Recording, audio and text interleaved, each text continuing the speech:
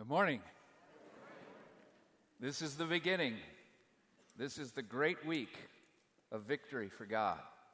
This is the most important week in the history of humankind, what takes place 2,000 years ago. And it doesn't just start on Friday and Sunday. It starts today. This is the triumphal entry of Jesus Christ. So, if you will, I am simply going to tell the story. Fresh, I hope, in ways you'll learn some things you've never heard before. Some of you maybe don't know a whole lot about it. And I trust that today will be really precious. Not just because of the story, but because of the meaning of the story that is there. It can give you hope. And boy, oh boy, do we need hope in our world. Talk about hopeless people. I read recently that a human being can live 40 days without food. Hard to believe. A human being can live about 3 days max without water. A human being can live about 8 minutes without air. But you'll be lucky to get through 10 seconds without hope. It's that emotional thing inside that gives us a reason for going on, especially when life is hard. So my big idea for today comes first from Desmond Tutu when he says this: hope is being able to see light despite all the darkness in life. Don't we have a lot of it? It's all over the place. Whether it be wars in other part of the world, whether it be just seeing those hundreds of thousands, over 1 million students out on the streets yesterday of our nation, crying out that there not be such violence in our society. Marie had trouble sleeping 2 nights ago. And I said, "What was wrong, honey?" And she said, "I shouldn't have watched the news." Yeah. Hope. Hope. Does the coming of Jesus Christ on Palm Sunday provide hope? I really think it does. And my dream is that this might capture you and sustain you in whatever kinds of hopeless situations you are facing. So here's the big idea, everybody. Hold on to hope, because help is here. Okay? So get ready, get set, go. The triumphal entry of our Lord Jesus Christ. Now, let me set the stage for you historically. What is going on during this time? Number one, life was incredibly hard for the people of Israel. At this point, they had been an occupied people for over 700 years without freedom. Taxation, poverty, repression, destruction. World power after world power had just come in and taken over the place. They had a flicker of hope. A flicker, just a little flicker of hope. And I say only a flicker because it came from 700 years earlier too. That supposedly God was going to send somebody who was going to be a Messiah, a powerful king who would confront all the powers and win over them. There would be no more Rome holding them down. There would be no more kingship of the Herods that were draining the people dry because of taxes. Should I say that again as we get close to April 15th? That the Messiah would come and the Messiah would break through everything and make everything wrong right. But it was 700 years since those prophecies had been uttered. Supposedly this Messiah was going to come from the line of their most famous king, David. But it's been 24 generations following David and no Messiah. So they had a flicker of hope that life might get better. Only a flicker. And yet, something was up. About 70 miles north of Jerusalem, something was up. It was kind of quiet. Some stories started to emanate from 70 miles north. 3 or 4 days walk, And so getting the stories down into Jerusalem would take time, but something was up. There was the stories of a man who kind of kept in the shadows, who didn't go public very much. And yet the story was that things were happening, that he could walk on water. But he only did it at night, so hardly anybody would see.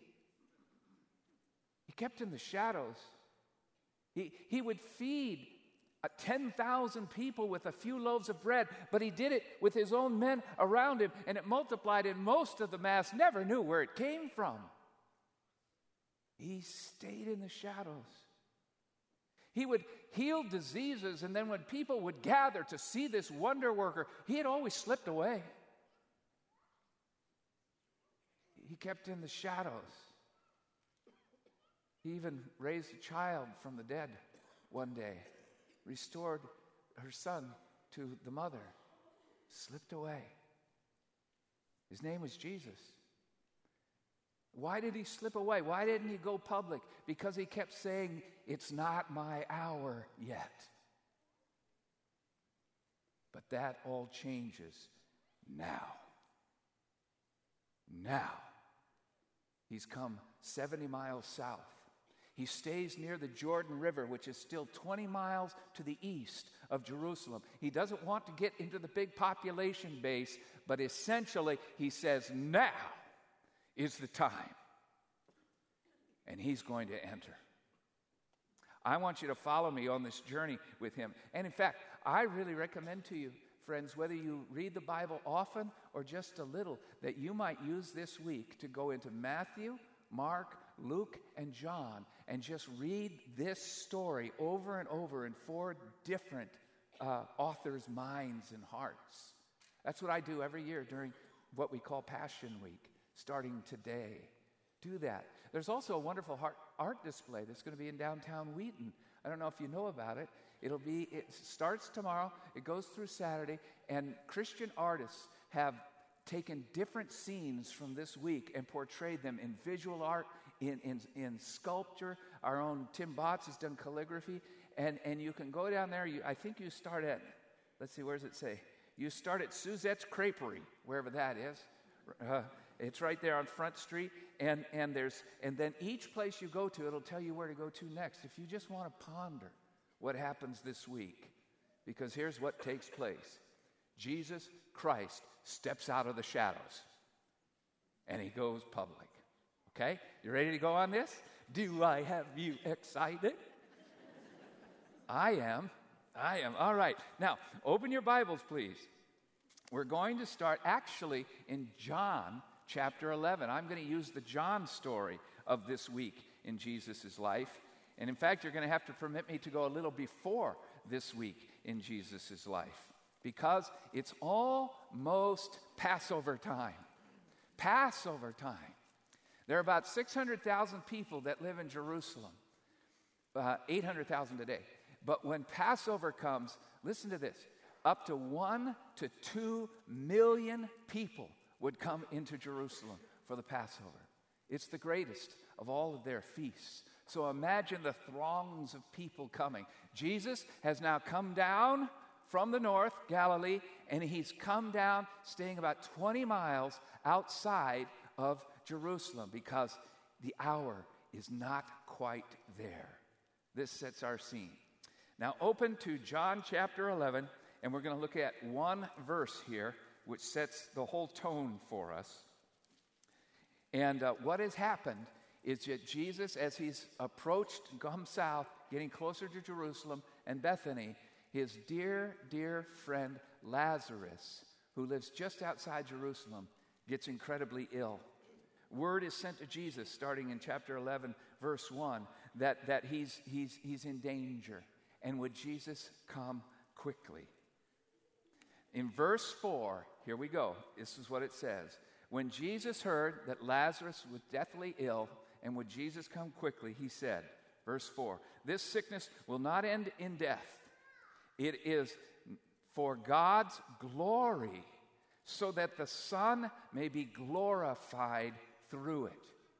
So Jesus is about to do something in his own way and in his own time. And he said, Lazarus has been allowed, permitted this terminal illness so that God will be glorified.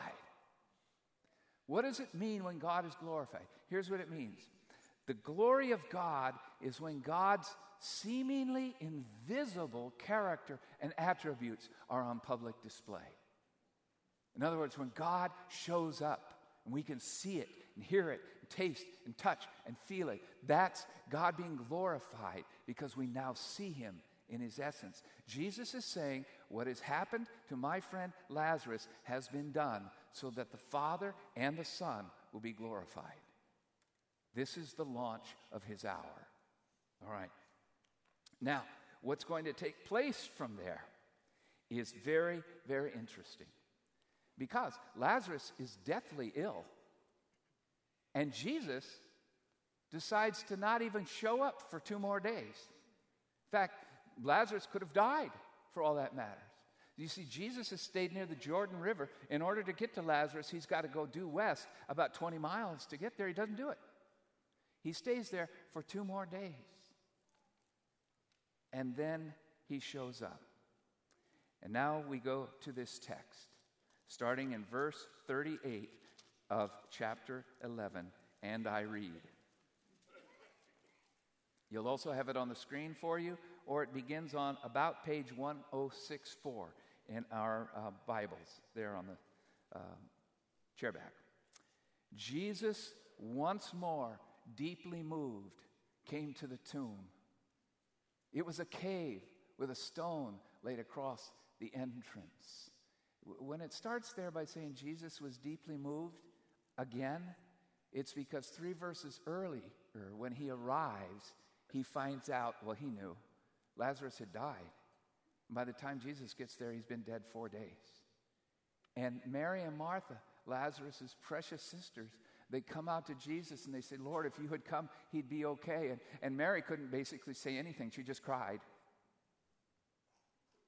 And the Bible gives us the shortest verse that describes Jesus perhaps better than anything else. Jesus wept, verse 35. Jesus wept when he was around that sorrow. And so as we start in verse 38, you see what it's about. Jesus, once more moved, came to the tomb. It was a cave with stone laid across the entrance. Take away the stone, he said. But Lord, said Martha, the sister of the dead man, by this time there's a bad odor. He's been there 4 days. Martha was pretty practical. Then Jesus said, did I not tell you that if you will believe, you're going to see the what? What's the word?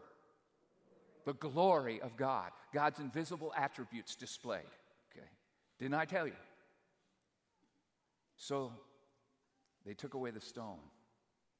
Then Jesus looked up and he said, Father, I thank you that you have heard me. I knew that you always hear me, but I said this for the benefit of the people standing here, that they may believe you sent me. His hour is at hand. He's going public. And when he had said this, Jesus called out in a church voice, Jesus, I messed it up. All right.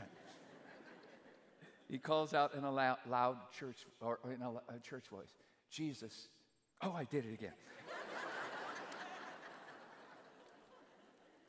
You know, you can kind of read this. You go, Lazarus, perhaps you should come out. Talk in your church voice. Doesn't say that. He's no longer hiding in the shadows.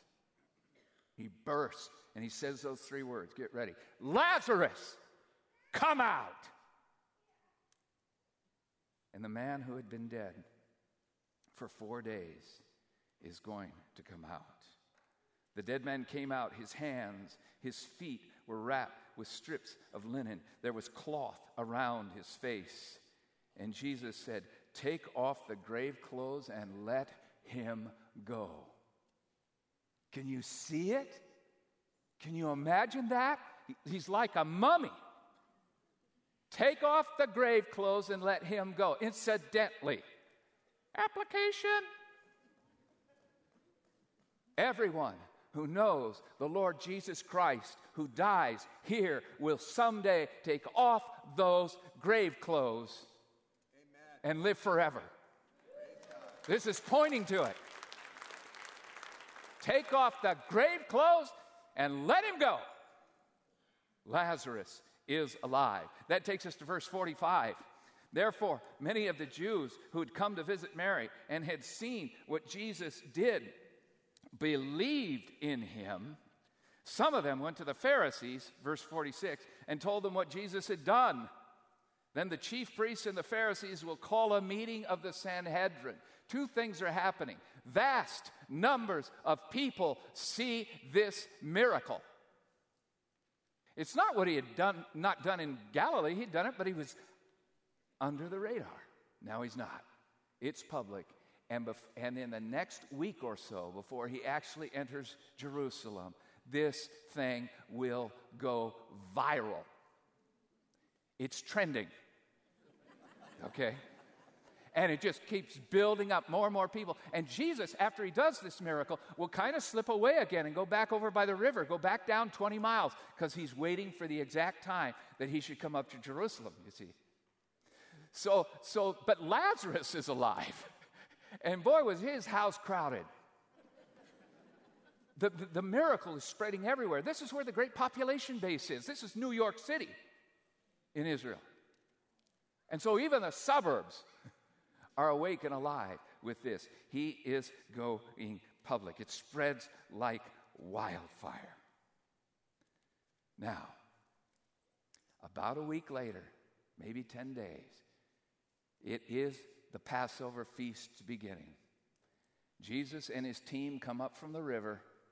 They come to the top of the Mount of Olives, which looks down into Jerusalem, and he is going to make his entrance. Turn with me now to chapter 12.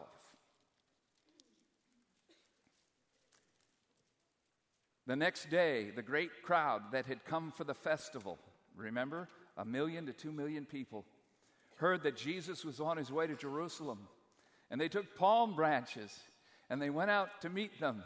And they were shouting, Hosanna! Blessed is he who comes in the name of the Lord. Blessed is the King of Israel.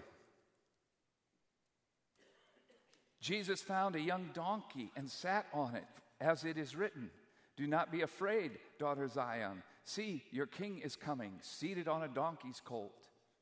At first, his disciples didn't understand all this. Only after Jesus was glorified did they realize that these things had been written about him and these things had been done to him. Now the crowd that was with him when he called Lazarus from the tomb and raised him from the dead continued to spread the word. Many people, because they had heard that he had performed this sign, went out to meet him. So the Pharisees, the religious leaders who are trying to shut this whole thing down, they say this is getting us nowhere. The whole world is going after him. All right, let me give you the setting. Remember, when Lazarus was raised from the dead, you've got this massive trending going on. Hundreds, thousands of people have seen Lazarus alive. They heard Jesus would do it. They're there. They are behind Jesus as he starts marching down the Mount of Olives and into Jerusalem. But the text says, also pouring out from the city are massive numbers of people. They're coming from everywhere. It's Passover. But even above Passover, it's this Jesus guy is coming. And so, and listen, we've walked that road. If you've gone to Israel, it's just 2 lanes, not even 2 lanes. It was a path. And then they all meet in the middle, and they've got palm branches. And palm branches were a sign of victory. And they lay their cloaks on the road as if to bow before the one they believe is the Messiah. His hour is at hand. There's this conflagration of a large mass of human beings that are there. Hey, and incidentally, you know when our kids came out? Is that fun? When the children come and do that? And they do these? That's an exact replication of what happened on this day.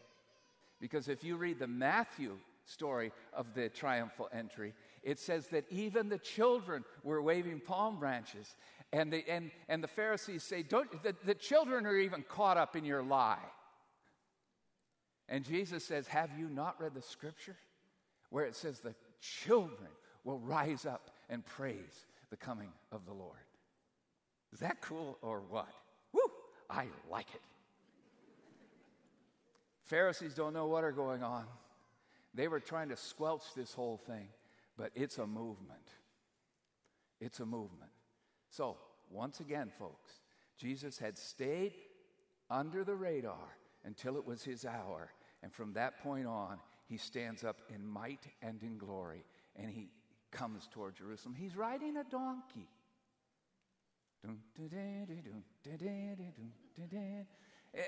We would prefer a war horse,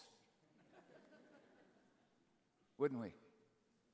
So would the people of Israel.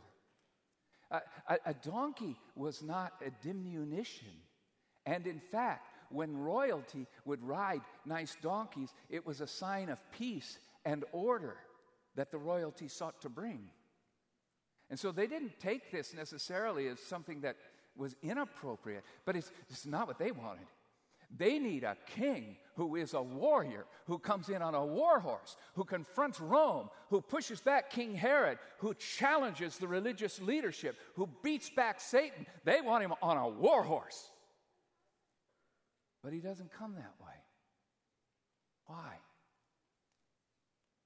Incidentally, have you ever wondered why 1 million people are cheering him on Sunday and on Friday are saying, crucify him? This is at least part of that. He didn't fulfill what they thought were the 700 years of prophecies of the Messiah coming. He was going to do it in a different way. And they couldn't understand, this can't be the Messiah. A Messiah can't come in peace. Messiah has to come and bring war. They couldn't get it. The crowds couldn't understand. No one could. And yet, as he's coming in, and the Pharisees are beside themselves, he's even just on a donkey, but it doesn't matter. Everybody's cheering, and they say, listen, can't you get these people to shut up? They're blaspheming God by declaring these things about you. And that's where Jesus gives his great thing. And I like the way Jesus Christ Superstar says this. He says, the rocks and stones themselves will start to sing. You know, if I shut the people up, nature's going to declare. Because he's the Lord of nature. Yeah, he's coming in power. Well, what's the whole meaning of this donkey and this peace thing?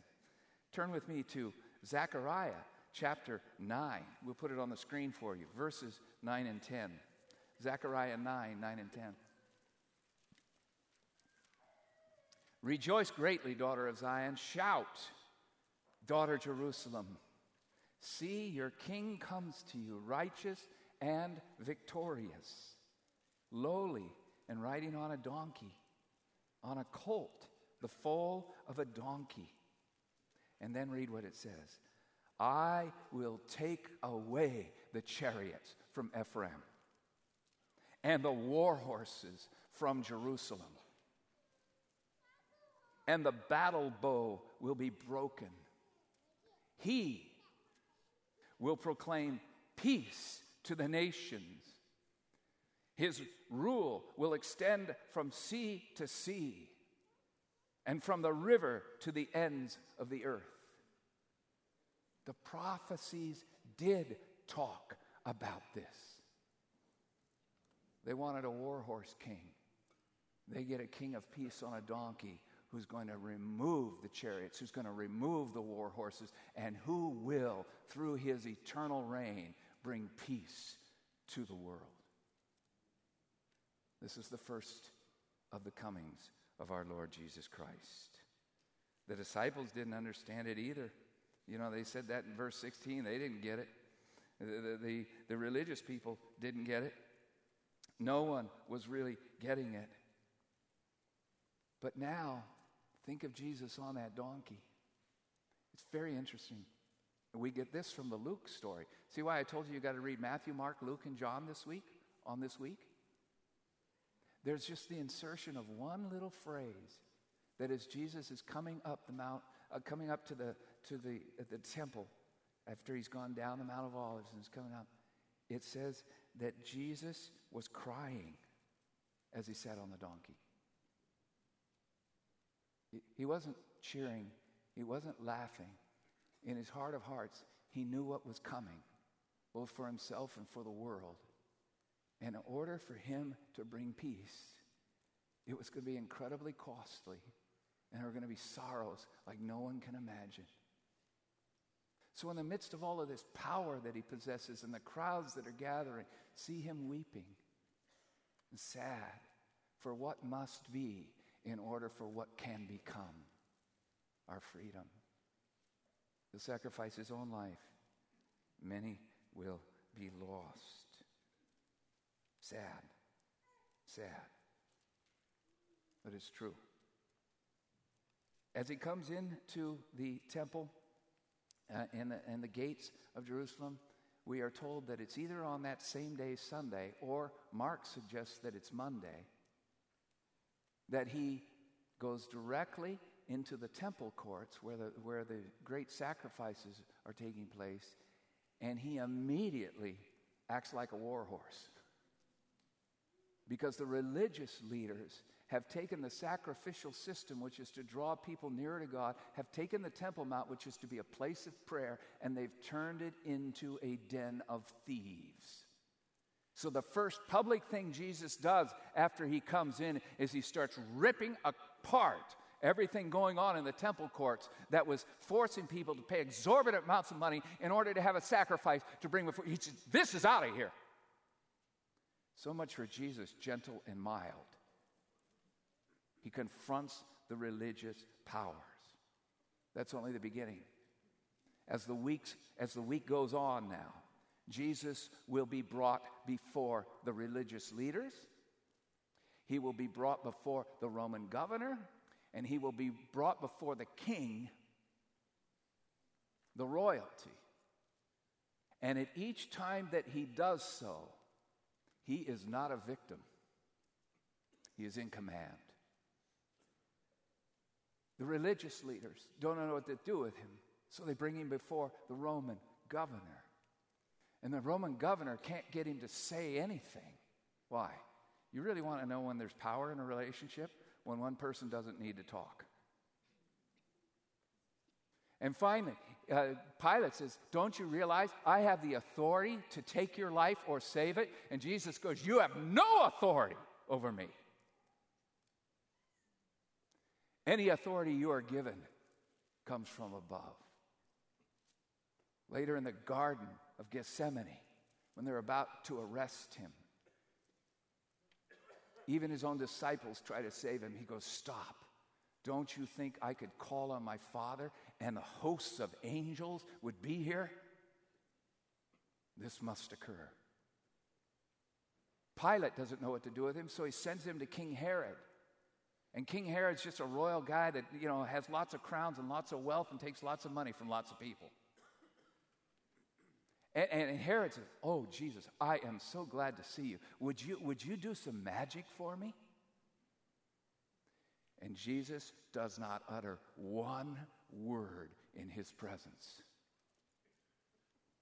Herod the king sends him back to Pilate.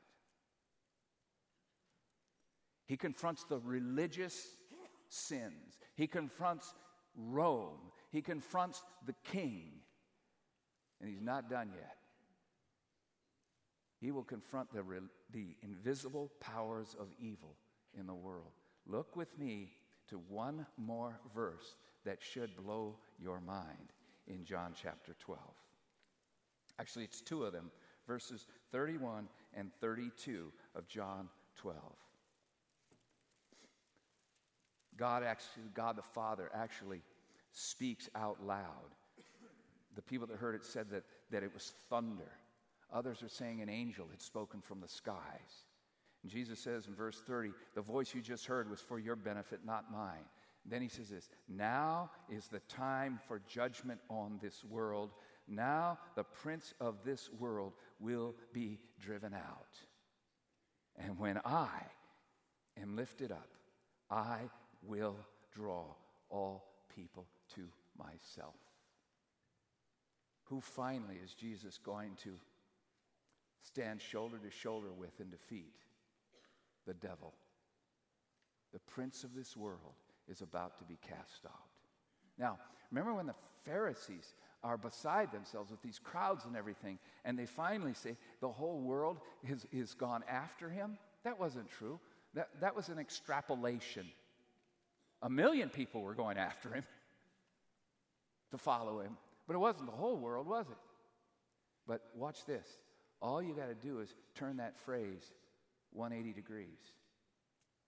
The whole world was not after him, but when he enters Jerusalem, he is after the whole world. Right? Keep that in mind, because it helps us understand all the things he does as he confronts power. And then later in the week, when he seems to step back from confrontation and actually receive a victim's death. We know that that wasn't pulling away from power. It was asserting the great power of the death of Jesus Christ for the forgiveness of all sins for the whole world, because he was after the whole world. And he proves it when he rises 3 days later. And incidentally, remember when he says about Lazarus, take off his grave clothes, let him go? Jesus will take off his own grave clothes, leave them in that tomb, and 1.5 tons stone will roll away, and he will walk forth in power, resurrection power. I guess the big thing I want to get across to us is this. Sometimes you feel like God isn't very near, and your problems are a lot bigger than his promises. They aren't, everybody. They aren't.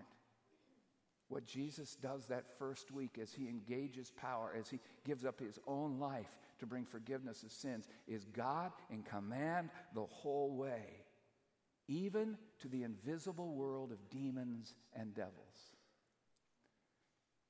Will Franco and I were talking about this text this week, and he had found a great quote that he used last Sunday in our campus up in Streamwood. And so I took that quote, and I think I've made it even better. But, yeah, so tell Will when you see him. But remember, we were talking last week, if you were here, about 1 Peter 5:8, and it's where it says, your enemy, the devil, prowls around like a roaring lion seeking someone to devour. Right? Remember that? But resist him firm in the faith? Okay. When Jesus comes into Jerusalem, and you read verses 31 and 32 like we just did, something happened to Satan that Satan didn't imagine what was going to happen. See him now as the great lion. When Jesus dies on the cross and rises from the dead, he defangs the devil. His powers are extremely limited because of Jesus' victory. And for 2,000 years, not only has he been defanged, but Christ's worldwide church is defeating him in multiple places through our word and our testimony. Look this up in Revelation chapter 12, verse 11 sometime, and find out the position that the Church of Jesus Christ plays in the ongoing defeating of the dark side of the force. And third, when Jesus returns in his second coming, Satan will be destroyed. Defanged, defeated, destroyed. Wow. A lot happens when Jesus comes into Jerusalem that day. A lot happens when Jesus that week performs his God duties to save the world. Does this give you hope? Does it help you to hold on a little bit? 3 takeaways. Number 1, how does this story help us? Well, the sovereignty of God. The sovereignty of God is the fact that Jesus reigns supreme as much now as he did that week. No lessening. I don't know what you're going through, but he's in command. Secondly, Jesus cares in your sorrows just as much as he did that week when he cries over Lazarus and his sisters, and when he rides that donkey into Jerusalem, knowing what is coming. The kindness of God, the love of God in Jesus Christ can never be overexpressed. Sovereign, in command, loving as a true God would be. And then the third thing is the promise of rescue. Rescued in this life, but rescued more for the next. As Marie and I go through my own battle with this cancer that I have, I cling to those three attributes and doctrines of my God. He's in command. He cares. And I know what's waiting for me. There's a verse. You should read it later this week. And again, it comes from Revelation chapter 7. It's all about the new world order of heaven. And it says every tribe and every nation will be gathered at the throne. And Jesus will be there. And it says millions upon millions will be waving palm branches of victory. That's what I hold out for. How about you?